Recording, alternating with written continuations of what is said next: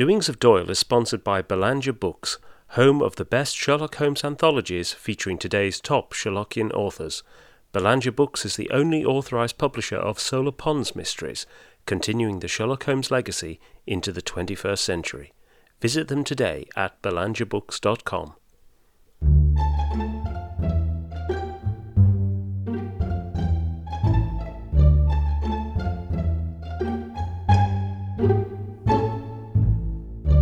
Welcome to Doings of Doyle, a podcast dedicated to the works of Sir Arthur Conan Doyle, the creator of Professor Challenger, Brigadier Gerard, and, of course, Sherlock Holmes. I'm Mark Jones. And I'm Paul Chapman, and together we'll be exploring Doyle's eclectic bibliography to understand more about the great man's life and work. We'll be discussing his fiction and non-fiction, the well-known and the obscure. And stopping by Baker Street along the way. You can find out more at doingsofdoyle.com or follow us at Doings of Doyle on Twitter. Hello and welcome to episode 45. This episode we take a look at what is believed to be the first story Conan Doyle submitted to a publisher, the Haunted Grange of Goresthorpe, from circa 1877. And here's Paul to set the scene. Following a particularly atrocious multiple murder in the mid-18th century, Goresthorpe Grange in Norfolk has stood empty and uninhabited for a century, especially given the additional stories of vengeful ghosts who can drive the inquisitive over the brink of insanity. Yet Tom Holton, a friend of the estate's young heir, has his own theories about the supernatural and wishes to test them by spending a night in the Haunted Grange. At first his friend demurs, but is soon caught up in Tom's enthusiasm, and together the two young men submit themselves to a terrifying ordeal. The Haunted Grange of Goresthorpe is believed to be the earliest surviving story that Conan Doyle submitted to a publisher, but we actually know very little to date when it was written. It certainly feels earlier than The Mystery of Sasassa Valley, Conan Doyle's first published work, which appeared in Chambers' Edinburgh Journal in September 1879, and which we covered back in episode 29. Stylistically, there are many similarities between the two stories, not least the reuse of the names Tom and Jack for the principal characters. But Haunted Grange is a more naive and less assured work and certainly feels like early apprentice work. From internal references within the story, Owen Dudley Edwards has suggested that it was probably written around 1877 or 1878, when Conan Doyle was 18 years old and a medical student in Edinburgh. In fact, Edwards puts his own detective skills to work, observing that the manuscript is on the sort of paper issued for lecture notes or possibly for a clerk, and connects this to Conan Doyle being clerk to Joseph Bell in 1878-79. Now, even if that's perhaps a little fanciful, there's little reason to doubt that the story was written in the early years of Conan Doyle's medical studies. Conan Doyle then submitted the story to Blackwood's Edinburgh magazine sometime before 1880, as has been confirmed by the archive records, but it was rejected and it never saw print.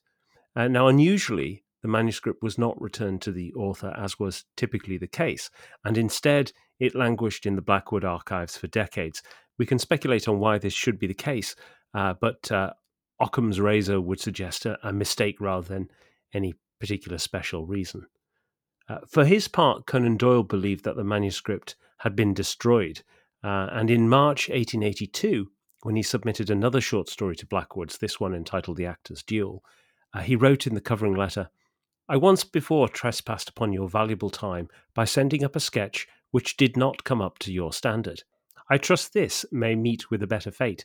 Will you do me the favour not to destroy the manuscript in case of rejection?" And again, almost 10 years later, when he submitted Uncle Jeremy's Household to Blackwood's, Conan Doyle referenced that he had previously lost a manuscript he'd sent to them. Now, unfortunately, no correspondence accompanies the manuscript of Haunted Grange, and so at that point, the trail runs cold. But we leap forward then 60 years or so to 1942, when the manuscript was transferred to the National Library of Scotland, along with the Blackwood family and business papers. And there it seems to have lain largely unnoticed until the 1980s, when it was referenced in the Gibson and Green bibliography of Conan Doyle's works. And then in 2000, the Arthur Conan Doyle Society, the predecessor of the present ACD Society, published Haunted Grange for the first time, with an expansive introduction by Owen Dudley Edwards and a preface by Ian McGowan from the National Library of Scotland. And very recently, Haunted Grange has been republished in 2 anthology volumes, Ghosts from the Library, edited by Tony Medawar, and in Southsea Stories and Beyond, edited by Matt Wingett. But beyond this relatively modest circulation, it has been largely ignored and unstudied, although you can read it for yourself at the ever-wonderful Arthur Conan Doyle Encyclopedia, and we'll put a link to the text in the show notes. And for Conan Doyle as a Edinburgh lad, I would have thought it made perfect sense that he would be submitting this first story of his to one of the two great Edinburgh journals. Yeah, Blackwood's magazine was one of the almost intellectual foundations of Edinburgh. Several of the great literary names of this period had found their way into it. James Hogg, George Eliot, Anthony Trollope, all these great names, and Blackwood's had a real standing. I mean, so much so that one of Doyle's great heroes, Edgar Allan Poe, across the Atlantic, was able to write a spoof story, which we'll discuss later, how to write a Blackwood's article. Yeah. But Doyle was very focused on this particular magazine for a long time. It was if he'd been able to get himself in that as his first publication, the prestige would have been enormous. But as we know, obviously, this story was sent off to Blackwood's, and well, it wasn't even formally rejected. As we say, it just disappeared into the archives. And one of the speculations is that he might not even have put a return address. Yes. He kept trying, as you've said, to get into Blackwood's, but there was only one story he ever actually got published in the magazine, which was A Physiologist's Wife. His actual first published story he submitted to Chambers, Blackwood's great Edinburgh rival, and that ended up being his first publication. Chambers was still regarded with a degree of fondness by people, but it didn't quite have the prestige of Blackwood's.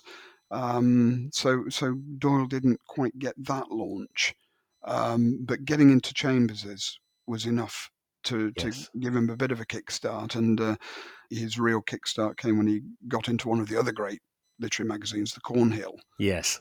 With J. Habakkuk Jeffson's Statement. Yeah. But yeah, it's this prestige thing with Blackwood's, and also he's still living in Edinburgh at this time. Yes. Almost, this is one way of getting on in Edinburgh society as well. To if he'd been able to get himself into Blackwood's, it would have given him a degree of local standing as a writer, as well as the national and international implications of appearing in it. Yeah. And Owen Dudley Edwards, in that 2000 volume that we mentioned earlier, has a good quote about Blackwood's and Chambers. Says, Blackwood's compelled the respect of Edinburgh and the cultured world, where, say, Chambers' Edinburgh magazine was simply publication. I think also there's this kind of personal or family connection as well. The background to the magazine is that it was founded by William Blackwood and Sons in 1804, and it was initially a bookseller's, but it was also the Scottish regional agent for London literary publishers like John Murray. And after 1817, when Blackwood's Edinburgh magazine first appeared, members of the family started to travel backwards and forwards to London, so they started to become a part of that same kind of literary set. And from there, you get some connection. So John Blackwood, who was the principal editor from about 45 to, well, he died in 1879. He was friendly with Dickie Doyle, we believe, with Richard Doyle. And John Blackwood was also friendly with Thackeray. And it's as a result of the friendship with Thackeray that Thackeray came to Edinburgh in 1856. And you get that wonderful story that is passed down through the Doyle family of the young Arthur, supposedly, dandled on Thackeray's knee, when in fact it wasn't Arthur, it was probably Annette. But there's another connection in that John Blackwood was close friends with John Hill Burton, the historiographer royal of Scotland and noted book hunter. And the Burtons had put up Conan Doyle, with or without his parents, we're not entirely sure, in the early 1860s when the Doyles had hit upon hard times. And at that time, Conan Doyle was living at Liberton Bank House with Burton's sister Mary and his son William, or Willie Burton, who was a longtime friend of his, would eventually go to Japan, and we talked about him in connection with Jellen's voyage on episode 20. And ultimately, Conan Doyle would dedicate the firm of Girdleston to his good friend Willie Burton as well. So there's always been the suggestion that there's a connection from John Hill Burton as a possible promoter of the young Conan Doyle to John Blackwood.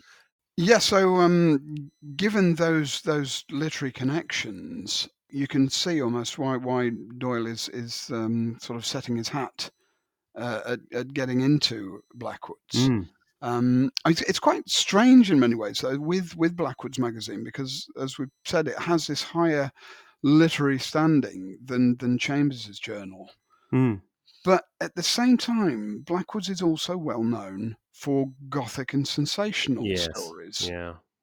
which we usually look down on in this era. But for Yes. some reason, Blackwood's seems to have this prestige, and even getting these sort of stories into Blackwood's is prestigious. And this is sort of what Edgar Allan Poe is pointing at Yes. with his spoof essay, How to Write a Blackwood Article, which first appeared in the American Museum in 1838. And in this, you have a rather unhinged female writer, Zenobia Psyche, who also known as Suki Snobs, who wants to get an article into Blackwood's, and has a long discussion with the editor, and he's explaining the particular scrapes that her character could get into, involving the usual burial alive, being caught up in a bell or an oven. And it's the usual sort of Poe pushing his humour that bit too much. It doesn't quite hang together, but it is interesting that at that point Blackwood's has obviously got this reputation. Yes.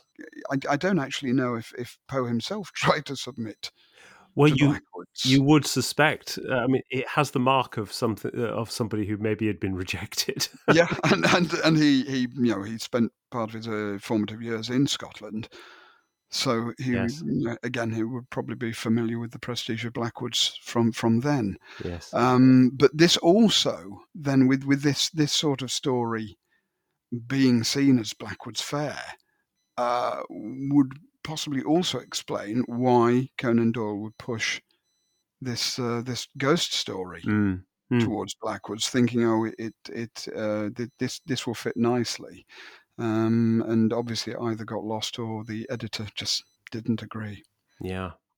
And one does wonder if Conan Doyle took it particularly personally that he didn't get into Blackwood's with the Haunted Grange of Goresthorpe. He actually tried, I think it's 8 or 9 times to get into Blackwood's. And as was the case in those days, he started quite high up the food chain with Blackwood's, and then eventually the stories might be accepted lower down, and you got stories like Uncle Jeremy's Household appearing in the Boy's Own paper. One of his great Gothic short stories, The Surgeon of Gasterfell, was submitted to Blackwood's and rejected, and also picked up by Chambers instead. But as you said, he managed to get in with a physiologist's wife, finally breached the stout Scottish barrier of Blackwood's with that story. But then the boot was then on the other foot. By then, Conan Doyle was becoming, an important new writer. And William Blackwood III expressed interest in 1890 in publishing The White Company, only to discover that it had been taken by the Cornhill, who serialized it throughout 1891.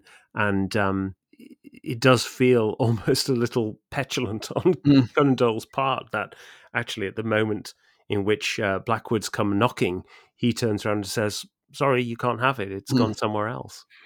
And you've also got at this period, and particularly the 1880s, 1890s, a growth in more of these sort of publishers. Blackwood's was facing greater competition. Yeah, good point. From new London publishers who were able to offer greater rewards at times. So let's delve a little bit deeper into this ghost story that Conan Doyle submitted to Blackwood's, and it has a kind of naive charm to it. but one of the most abiding characteristics of it is that it has this kind of almost campfire storytelling style to it. Yeah, I mean, if you just look at the opening paragraphs, you straight away in that sort of tradition. Looking back now at the events of my life, that one dreadful night looms out like some great landmark. Even now, after the lapse of so many years, I cannot think of it without a shudder. All minor incidents and events I mentally classify as occurring before or after the time when I saw a ghost. Yes, saw a ghost. Don't be incredulous, reader. Don't sneer at the phrase. Though I can't blame you, for I was incredulous enough myself once. However, hear the facts of my story before you pass a judgment. It's classic round the fire stuff, Yeah. and the fact that he's addressing the reader direct. There's a definite, as you've said before, this is Prentice work. Yes. There's a naivety to it. It's something he would actually often stay with, but develop. So you've got Micah Clarke Mm. is set in the a long time ago storytelling Mm. thing, and of course the Brigadier Gerard Yes, stories are the absolutely. brigadier in a cafe recounting his stories. But Doyle very quickly learns sophistication Mm. with how to do this sort of writing. Here, it's it's just It's there is clunky. that it's very clunky, very much like the work of a trainee writer, Yes. and also harks back to the days he talks about in Memories and Adventures at Stonyhurst, Yes. Yeah. when he would actually tell stories to his fellow pupils and break off at the classic cliffhanger moment and demand payment down in buns or tarts or whatever it may be, until before they hear the next episode. I mean, he would stick with that as well. Yes. The classic example, of course, is Mr. Holmes. They were the footprints of a gigantic hound. Yes. Tune in for next week. It's that kind of thing, but in this story, you're getting the beginnings of it, and Yes. he would probably have been very pleased himself that it just sat in the archives. Oh, I should think so. And he'd be probably quite horrified that in the 2000s it's back in print.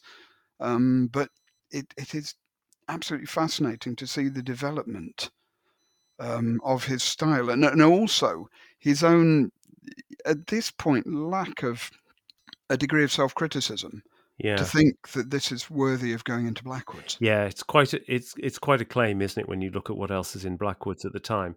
I mean, the other thing I'd say is that, to your point about this being, you know, early work and him quickly developing his style, Mm, Owen Dudley Edwards makes a really good point that if you compare the opening paragraph of The Mystery of Sasassa Valley mm, to the opening paragraph of Haunted Grange, you've already seen a leap forward. So mm, in Haunted Grange, the narrator basically says, "I've seen a ghost. I'm going to tell you about when I saw mm, a ghost." And in Sasassa Valley, it's more something strange happened to me, and I don't quite know what it was, but I'm going to recount it to you. mm, And he's already spinning up the mystery. He's not giving away what is entirely going to happen. mm. There's a bit more of a maturity even then, and that could be maybe less than 12 months after he wrote this. Yeah, he'd have been far better off with this one. I think I saw, or Yes, you know, exactly. just that little twist would have Exactly. just made it that bit a bit less campfire. Yes. And Mm, the other thing that uh, Owen Dudley Edwards points out in his introduction is the characters of the narrator and one of the protagonists there of Tom and Jack. And as I said at the beginning, Tom and Jack are the names also of the characters in Sasassa Valley. mm, Edwards talks about them being almost Holmes and Watson prototypes, but not in the sense of them being, a detective mm, and his assistant, but that kind of bond of friendship, mm, um, and the kind of different types of the two characters who are in tension against each other. There's a very mm, explicit tension here actually, which is really interesting, which is the fact that you've got Tom is said to have a German education, which makes him naturally more inclined to the sort of romantic, I think. The romantic and the imaginative. Whereas Jack, the narrator, is described by Tom as one of these credo quad tango medicals who walk in the narrow path of certain fact. So you get this nice tension between the two. But similarly, you get Tom as he's musing on his problems is puffing on a long briar root pipe, and the description is he was surrounded by a dense wreath of smoke, from the midst of which his voice issued like the oracle of Delphi, while his stalwart figure loomed through the haze, which is pretty nice stuff for a newcomer. Oh, absolutely, and it's prefiguring another more famous character Conan Doyle was to come up with not too long afterwards. Indeed. And you've also got in this something which again will continue actually throughout Doyle's fiction is self-identification. Yes. And you've got these two characters, but they are also both aspects of Doyle himself. Yeah, very much So you've so. got the medical student side, the empiricist, but then you've got you say the German educated romantic side, and of course Doyle himself had been to Feldkirch not long Hmm. before this, and imbued himself with a certain degree of German language and culture. So he's doing that thing which all authors do, is digging from within himself Yes. to create his characters. But he would carry on doing this. He would throughout his career, and it's a way of spinning out his own inner dilemmas, really, Yeah. and letting the characters wrestle with these issues. Yes, and there's a very telling line on that actually at one point where um, Tom's only fault was that he had acquired a strange speculative way of thinking from his German education, and this led to continual arguments between us. For I had been trained as a medical student and looked at things therefore from an eminently practical point of view. Mm. And that really does sound like actually left brain, right brain. Yes. Yeah. It's that kind of tension, isn't it? Mm. Mm. The other thing that's quite interesting about the story is that it's not set in the present day, even though Mm. that sort of tension between the romantic and the medical, Mm. it feels like it should be coming out of the 1870s, 80s. He actually sets this story in the 1840s. Mm. And I wonder if that's a kind of unconscious nod to the sort of fiction that was influencing the likes of Poe and Bulwer Lytton, as we'll come on to in a bit. Yeah, he's in a way prefiguring what M.R. James would later suggest as the ideal period in which to set a ghost story, which is some 30 years or so in the past. So Yes, it's near enough for it people to be is. able to identify with the period, but also far enough away for it to already start to be the past, Mm. and it the ghost or the origins of the ghost can lie there. Although the origins of this ghost lie a century before the story's set, and even this is interestingly prefigurative, because you've got the time of the murder, which Mm. is the origins of the ghost in this. It's set in the 45. Mm. And we get the mention of the murderer sort of got away with it because the country's attention was focused on Bonnie Prince Charlie's Yes. march on London. So you've got this event happening to the background of great events in the country. You get this later with the origin story of the Hand of the Baskervilles, Yes, you which do. is set at the time of the English Civil Wars in the 1640s. Yeah. And I so mean, there's this minor tragedy is played out in the background of the national tragedy. yeah, absolutely. You get, Mm. in fact, the line. As soon as I read it, I thought, "Oh my goodness, there's Sir Hugo." Mm. The line is the last tenant, as I discovered from my family papers, was a certain Godfrey Marsden, a villain of the first water. He lived there about the middle of last century and was a byword of ferocity and brutality throughout the whole countryside. Finally, he consummated his many crimes by horribly hacking his two young children to death and strangling their mother. the Sir Hugo stuff is so much more subtle Yes. than this, which does have a tendency to go for the jugular, Mm. really. Yeah, it's with all this use of legendary and these sort of elements in these stories. It's perhaps worthwhile to speculate upon why he chose a ghost story Hmm. as his first story to submit. I mean, we know he was interested in a number of different genres. You got the ghost story, adventure story, the crime story. Hmm. These are all in the air very much at the time, but he's obviously chosen a ghost story specifically as his first submission. Um, in a way, I wonder if it's because you can always feel safe with a ghost story. And Yes. audiences are always going to enjoy a good ghost story. But that's the thing, a good ghost story. And translating the ghost story from this sort of format that he's used, the kind of campfire Mm, version, the mm. oral tradition version, into something rather more sophisticated, which is more what Blackwoods is doing with their stories. This is where the leap is going to have to happen. Yes. Just choosing a ghost story because ghost stories, kind of make good copy, isn't quite enough. So you've got this going on, and you can see from the stories he's then producing subsequently. He does a whole string of stories along the adventure Bret Hart sort of lines. Yes.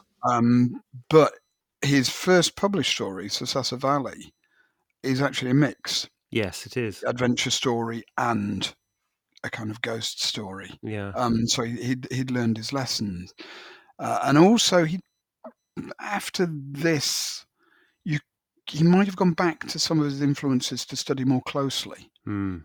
And you can see with this story, probably one of the big influences is Bulwer Lytton's The Haunted and the Haunters, Mm.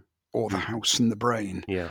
which was probably the great Victorian ghost story. It very much provided a blueprint Yes. for a lot of what came afterwards, and interestingly was published in Blackwoods in 1859, the year of Doyle's birth. So it's all very fitting. Yeah. But that has the classic setup of the haunted house and the investigators. Yeah. So Yeah. in it, you've got a house in Oxford Street area. Yeah. Has this reputation of being haunted. The narrator, oh, I'd like to go and investigate that. Yes. Gets his manservant, who has investigated haunted houses in Germany with him, Yes. Yeah. joins in, and they have a night where all sorts of Mm. weird and terrifying things happen. Mm. I mean, the house itself may have been based on the story of Number 50 Berkeley Square, Yes. which was one of the most famous Victorian haunted houses. Yeah. Numerous legends surround it. I think there's a story of two sailors spent the night there, and one dies, one goes mad. Yes. Or there's a family takes it over, and the maid goes off into a room, and she comes back stark, staring mad, and Yes. Yes. dies the next day. All these classic elements of the ghost story are in this reworked in Bulwer Lytton's Mm. story, and it is a huge influence. And Doyle himself, in Through the Magic Door, in 1907, would describe it as the very best ghost story I know. Mm. So he was certainly familiar with it, Mm. but he hadn't quite learned how to put the elements No. together. No. I mean, and Haunted and the Haunters itself is quite a rich meal, isn't it? I mean, Mm, there are a lot of incidents in it, but there are also some very big connections between that story and Haunted Grange. You can sort of mm, see the echoes of it. There's this mysterious death of a dog in both of yes. them. Mm, Superficial level, you've got this kind of thing going on as well. But you also get obviously this idea that the last tenant was brutally murdered mm, in the same location as well. but you've also got that kind of that setup right at the beginning about I'm going to recount a recent experience. Mm, So I think you're probably onto something in that he probably goes for the ghost story as his first submission because there are certain rules around ghost stories, mm. and Haunted and the Haunters is one of those ones that sort of already is taking it to 11. Um, Yeah, and it's also it's a strange story in that it's often been published in two different forms. mm, In that there is, in its full version, an epilogue in which a lot of what goes on in the house are explained when the narrator meets a yes, mysterious Rosicrucian in London, and then a lot of what goes on is explained. Sometimes because this is overly occult yes, in its explanation, it's sometimes omitted, and the story ends just with the haunted house story. yes, But this was again, Bulwer Lytton was hugely interested in occultism and Rosicrucianism himself, and did other works that are even more occult, thinking of things like Zanoni and A Strange Story. yes, yeah, Um, Bulwer Lytton was often open to being spoofed yes, very easily, but all this was in the air, and we know, young Doyle was very interested in this field. And again, there's something experimental going on with the Haunted Grange of Goresthorpe. He's working his way through. yes. I I think the Haunted and the Haunters has quite a profound influence on Conan Doyle as well. In that Mm, mm, there are some things that sort of go into his psyche. I think in Haunted and Haunters you have this whole idea about the narrator, who is this hardened rationalist, but he is mm, comfortable with the idea that there are things in nature that are not understood. mm, There's actually a terrific quote in the story, which is, now my theory is that the supernatural is the impossible, and that what is called supernatural is only a something in the laws of nature of which we have been hitherto ignorant. mm, Therefore, if a ghost rise before me, I have not the right to say, so then the supernatural is possible, but rather, so then the apparition of a ghost is contrary to received opinion mm, within the laws of nature. That is not supernatural. mm, And there's another in there, which is this idea of the medium being an instrument. Still, there must be found a medium or living being with constitutional peculiarities mm, capable of obtaining these signs. And a few references there as well to mesmerism and spiritualism. mm, But this, there is something in this whole idea about the supernatural is merely something that is not yet understood. mm. That actually is hardwired into Conan Doyle all the way through his work. And it's almost what you've just described there, or just quoted there. It's almost like the supernatural equivalent of when you have eliminated the impossible, whatever Yes, remains, however improbable, must be the truth. absolutely. You're definitely going along those lines, and this is something, as you say, he will explore throughout. But in this particular story, you've got these interesting ideas going on, but they're not developed Yes. in any real sense. And we've also gotten, and this unfortunately is another element, I think, of the influence of Bulwer Lytton, is some of the more cliched Yes. tropes and language around. I mean, the haunted grange itself is described at one point. There it stood, cold, bleak, and desolate as ever, with the wind howling past it. Great strips of ivy, which had lost their hold upon the walls, swayed and tossed in the wind like the plumes of a hearse. It's very, very cliched, and he later on drop Yes. that sort of style, and I don't think in this story that is spoofing. No, it's I not think it's spoofing. there. He thinks it is heightening the atmosphere, and you've got it is very much that Bulwer Lytton. It was a dark and stormy night. Yes. That's what you've got going on here. So the actual, when they're in the house, there's a storm at its height. You've got lightning lighting it all up. It's all the classic Yes. stage tricks, which have to be handled very carefully, Well, yes, I or mean, they there's land with a resounding clang. yeah, there was one that particularly made me laugh when I read it again, which is when they take a piece of wallpaper and find that there's blood dripping down the Mm, wall, and yes. the narrator says, "Great heavens! It was all freckled and spotted with gouts Mm. of still Mm. liquid blood. Mm. Even as we stood gazing at it, another drop fell upon the Yes. floor with a dull splash. But you know what? The strange thing about it is that for all you have got these sort of moments of sort of unalloyed pleasure in writing these horrible moments, there are some moments of subtlety in it. The bit I quite like is there's a description of the passageway. Mm. It's facing the outside of the building, and there are windows Mm. all the way down. And as the moonlight is shining in through, Mm. you get basically dark light, dark light, dark light. You know, Mm. and that sort of speaks to the kind of visual storytelling that you associate with Conan Doyle. That immediacy Mm. of It's description. filmic. Yeah, it's filmic, absolutely, and that's a really, you might get the sort of buckets of blood at one end, but you've Mm. also got just the hints, the makings of Mm. some subtlety in there as well. Mm. And I mean, these cliches obviously come through to the modern era. I mean, think with the dripping blood. I mean, you've got that in, the house that dripped blood, or the Hammer's the house that bled to death. All these cliches still come through, but it's using them knowingly. Yes. Is the key to it, and I mean, it puts me in mind as well of what we discussed in the episode on the Silver Mirror. Hmm. We talk about the Edinburgh Holyrood house.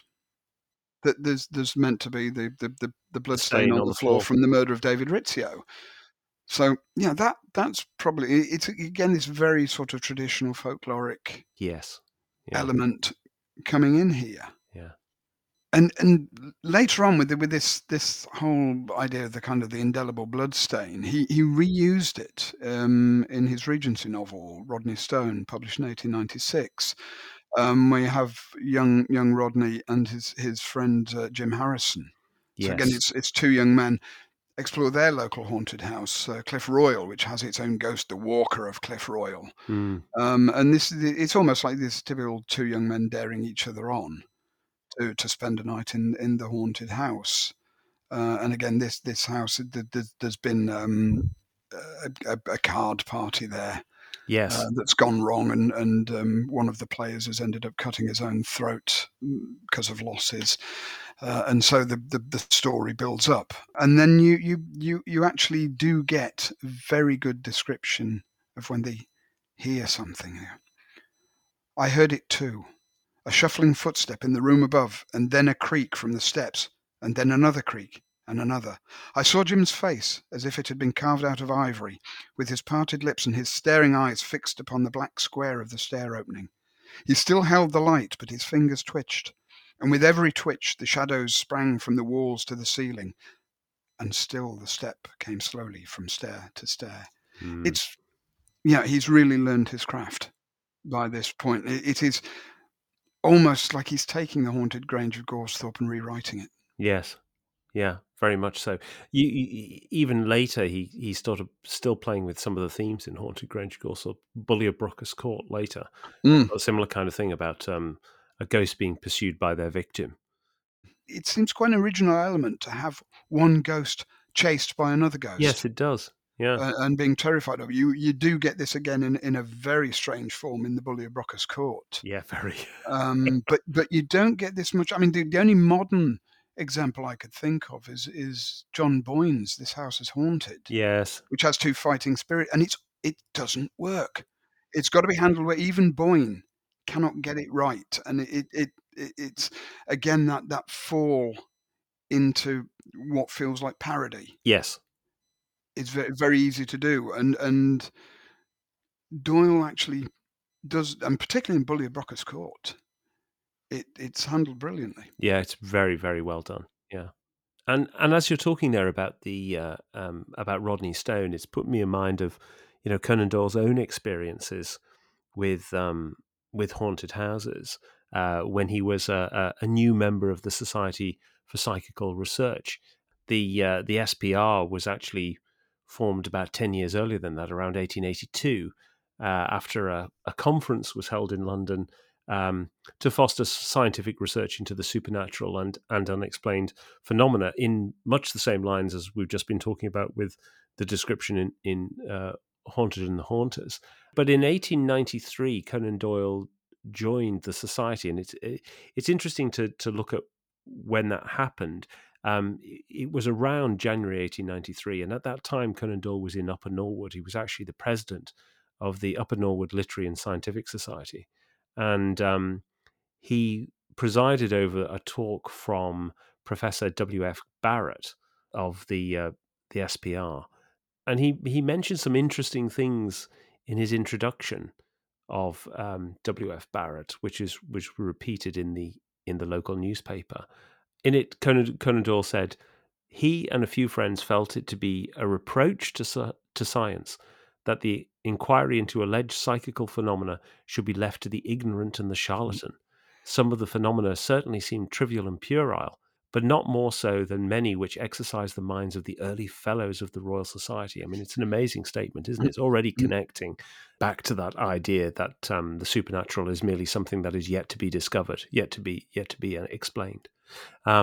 So that was January 1893. He joined the society at the same time, and he then went on to take part in an early sort of haunted house investigation a year later.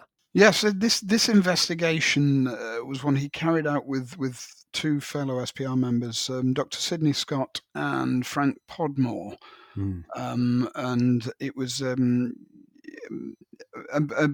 Irish family had been supposedly experiencing strange phenomena in their house. Yeah.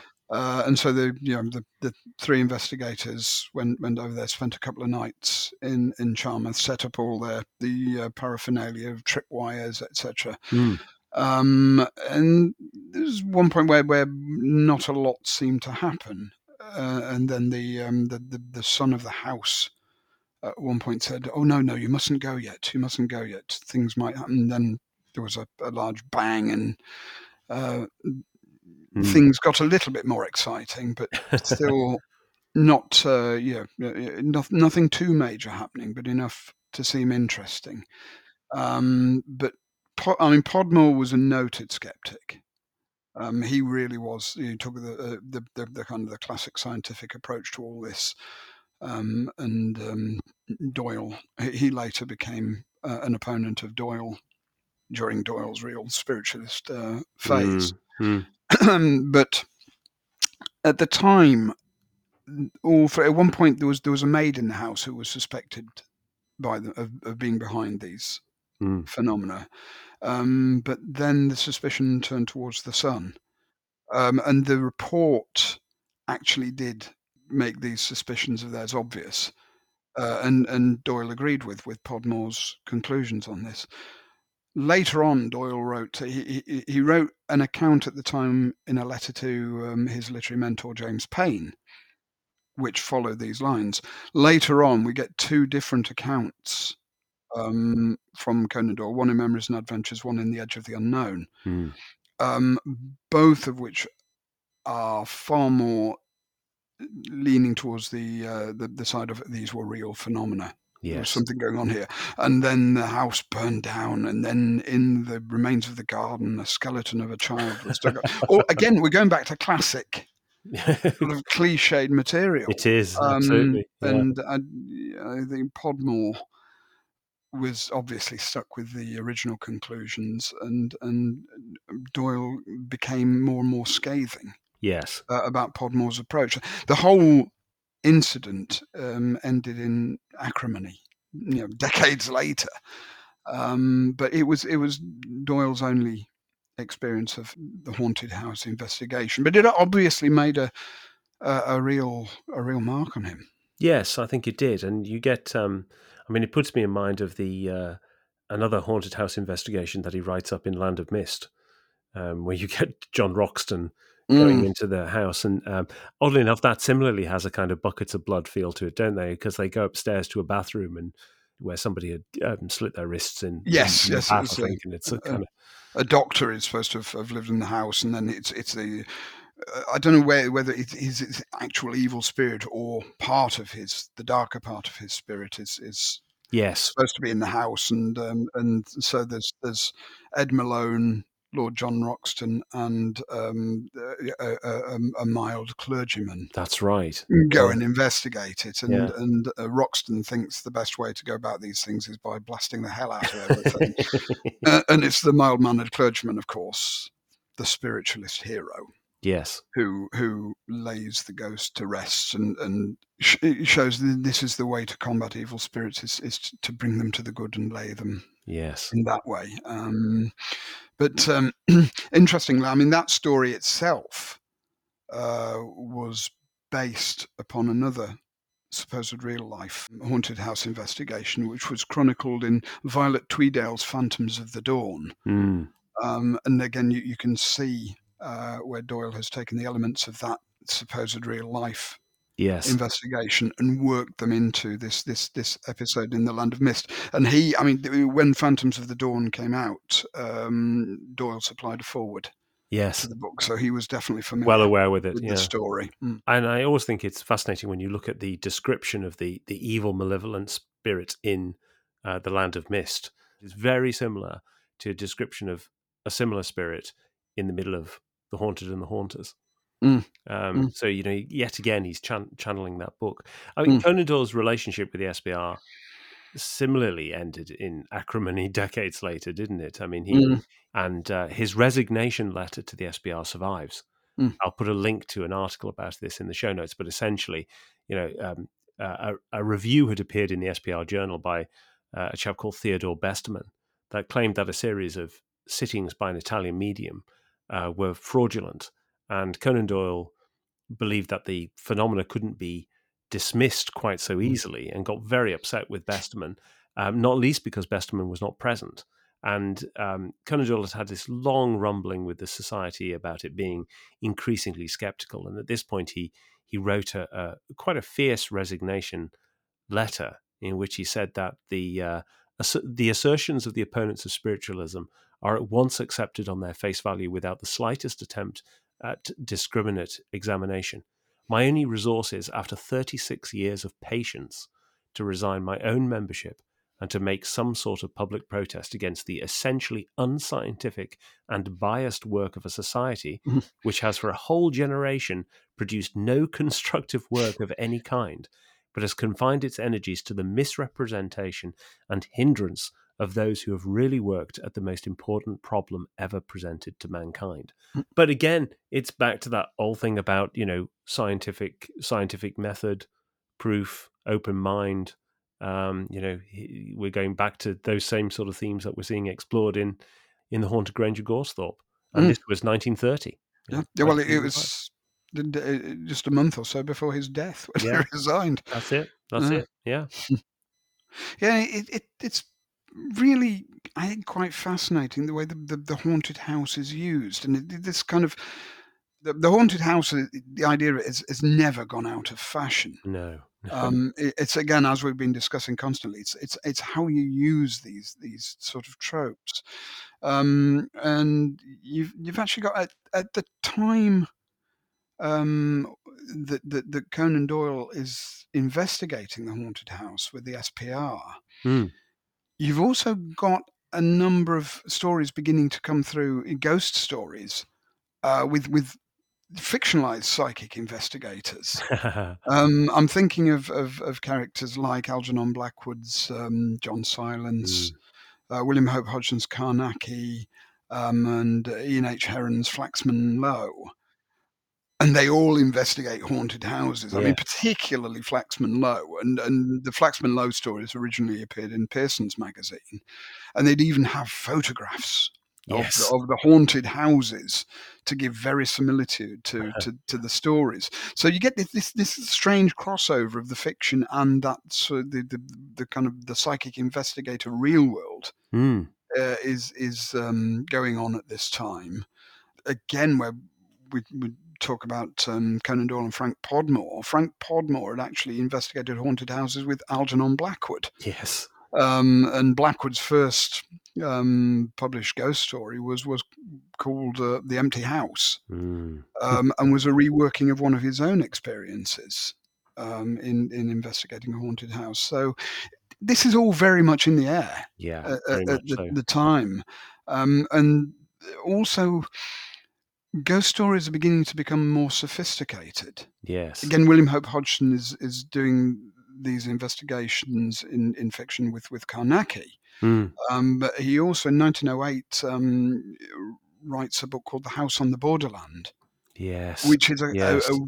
variant on the haunted house story, where a haunted house in Ireland becomes an absolute focus of cosmic horror. Yeah. Yeah. And again, it's a really fascinating take on it, and like we've discussed with Doyle and his filmic descriptions, and Hope Hodgson does this as well in The House on the Borderland. Mm. So you're getting this coming in as well as the growth of, at this time, the psychological ghost story is also coming in, which is almost the antithesis of the Haunted Grange of Goresthorpe, Mm. where these are the sort of stories where is it all in the narrator's mind, or are the ghosts seen? And I'm thinking particularly, you got this developing actually in the 1860s with people like Charles Dickens with The Yeah. Signalman, Yeah. and Green Tea by Sheridan Le Fanu. Yes. And it's really perfected almost by Henry James in 1898 with The Turn of the Screw. Yeah. So all of these things are going on, and again, if you go back and reread The Haunted Grange of Goresthorpe, you also have to look at it in its time before these Yes. sort of stories come into play. So Doyle is looking back at Bulwer Lytton, and more of those the hackneyed cliches, which are not being disposed of with the psychological ghost story, but being reworked in a very, Yes. very different way. Yeah. And as we get close to time on the podcast, I'd just like to circle back on where we started, really, which was the idea of the Haunted Grange of Goresthorpe being a very early piece of work, that probably the first surviving submission to a publication by Conan Doyle. And it's worth, I think, thinking a bit about, who was it that encouraged Conan Doyle to start writing in the first place. In Memories and Adventures, he describes how he was encouraged to submit works by a friend. He says, "Some friend remarked to me that my letters were very vivid, and surely I could write some things to sell." And then he goes on to talk about the mystery of Sasassa Valley. And that's led many people to think that the friend he's referring to there was Rupert Hoare Hunter, who was the nephew of the doctor at Aston that he was apprenticed to in the late 1870s. Although there's a bit of an oddity in this idea that, if you were working with somebody on a day-to-day basis, would you be getting vivid letters from them? But another candidate is Willie Burton, who we mentioned earlier. And I think that's a really attractive idea. It ties us back to John Hill Burton and to John Blackwood. And Owen Dudley Edwards was very keen on the idea that Haunted Grange may have been submitted by John Hill Burton to John Blackwood, and that this might also account for the lack of correspondence. That's an attractive idea. But I think the third candidate is really interesting, is Jimmy Ryan. This is James Paul Emile Ryan, who was his one and only friend at Stonyhurst, we're told, was in the year below Conan Doyle, but was another Scot, and actually was said to be of Glasgow and Ceylon. That's because his grandfather had set up a tea plantation. Ryan eventually, in 1910, I think it was, would go on to actually manage the tea plantation in Ceylon, or Sri Lanka as we call it now. Ryan is somebody who Conan Doyle corresponded with throughout their lives. Ryan died in 1920, and we actually have some of the letters in the British Library from Jimmy Ryan to Conan Doyle. We don't have Conan Doyle's letters to Ryan, but we do have the ones Conan Doyle received. And they're really interesting because they actually speak to two friends who can talk without any kind of filters because they've known each other for so long. And even though we only have one side of the story, we get lots of nice insights into it. It's clear that Conan Doyle shared story ideas with Jimmy Ryan, because Jimmy Ryan comments on ideas for The Lost World and for The Poison Belt in his letters. Jimmy Ryan was also a classical scholar and a linguist, and so a lot of the material that goes into Tales of Long Ago, Conan Doyle's great collection of historical vignettes, he's bouncing backwards and forwards ideas with Ryan all the time. And I think all of this speaks to the fact that Conan Doyle shared a very special connection to Jimmy Ryan. And I wouldn't be surprised if it was Jimmy who was the one who was the real inspiration, who actually said to Conan Doyle, you should really pick up your pen and start writing. And that's why I think at the end of Haunted Grange, you get this tacit nod to the Ceylon right at the end of that story. Yeah, I think that definitely sounds right to me, and particularly with the Ceylon reference. You got Tom, Jim. It's this kind of Tom Holton, Jim Ryan. The phonetics, Yes. even are not dissimilar. So I would say the others certainly. I would think Willie Burton is playing a role. Yeah. Oh, completely. But Ryan is I'm with you on that one. I think is the central character. Yeah. In this. Yeah. I wish we knew more about him, but sadly a very difficult figure to find out information on. So that brings us to the end of this episode. If you want to find the show notes, you can read them at doingsofdoyle.com, and you can also find out there how to become a patron through Patreon or on PayPal. And if you've enjoyed the episode, please leave us a rating or review or a comment on the website. It really helps to raise awareness of the podcast and to invite in new listeners. So, Paul, what are we looking at next time? Well, we're going to take a slightly different approach here. We're going to carry on the theme of this podcast. We are in the season of ghosts, so we're actually going to be looking at one of Doyle's later stories called "Selecting a Ghost," the Ghosts of Goresthorpe Grange, in which he uses the same name but for very different purpose. Yeah. So that will be with you next month in time for the holiday season. So until then, it's goodbye from me. And goodbye from me. Goodbye.